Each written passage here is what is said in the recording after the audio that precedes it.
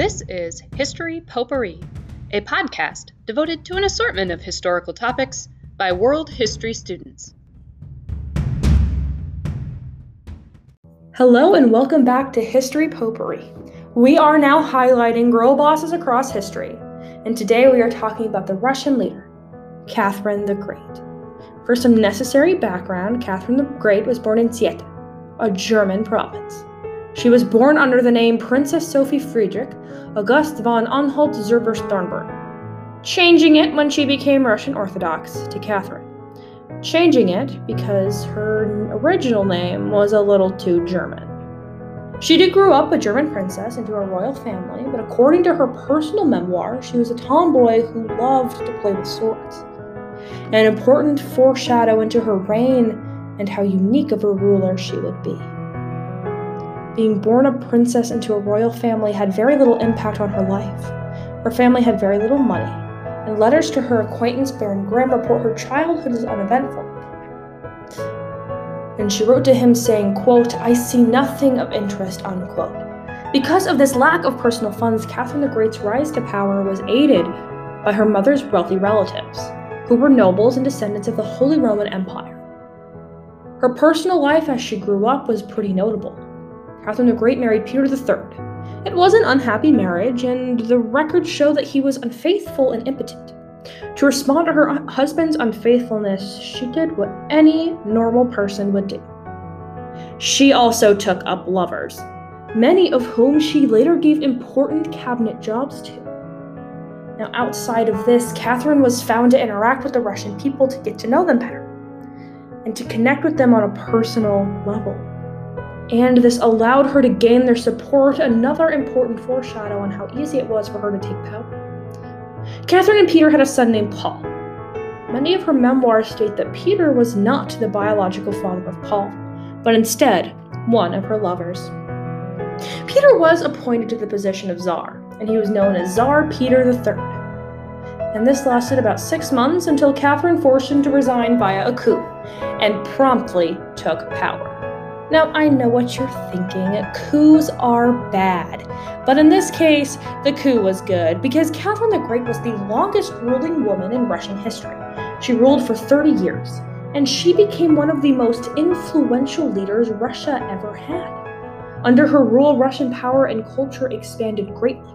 She longed for Russian recognition as an enlightened sovereign and served as a mediator between many of the European nations to stop wars.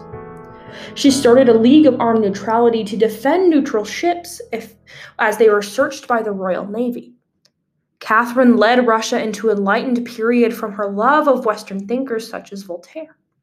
This allowed her to get closer to Europe and allowed her to utilize European technology to fundamentally change Russia.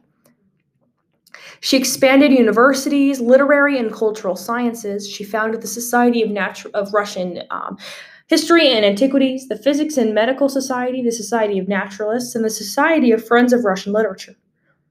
The most important university she signed off on was the Smolny Institute for Girls. It expanded access of a college education to Russian women, and it allowed for the doors of education to be open. This was the first time women were able to get educated at such an extent. Catherine the Great also led Russia to substantially reform its government with implementing the Statute on the Provinces of 1775 and the two charters of 1783 and 1785. The Statute on the Provinces of 1775 added a new importance to local government. This allowed for schools, orphanages, and hospitals all to be founded.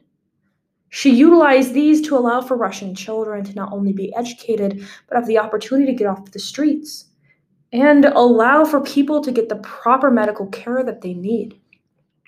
The two charters of 1785 reformed the dominant class in Russian society.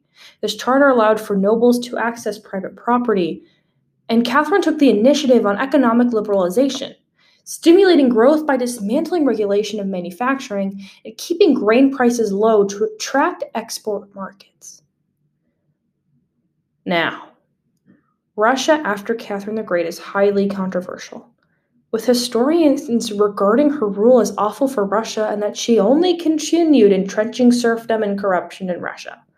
But honestly, what do they know? Catherine the Great pushed for education not only for children but for women and governmental reforms, urban planning, extensive policing, and she changed Russian culture and the quality of life substantially in such a way that was dependent on her. Meaning, she was, in my very credible opinion, the best leader Russia has ever had. Now, the sources I used for this podcast was from the BBC, the British Academy, and the Department of Kings, and Wikipedia. Thank you for listening. This is Olivia Brown, signing off.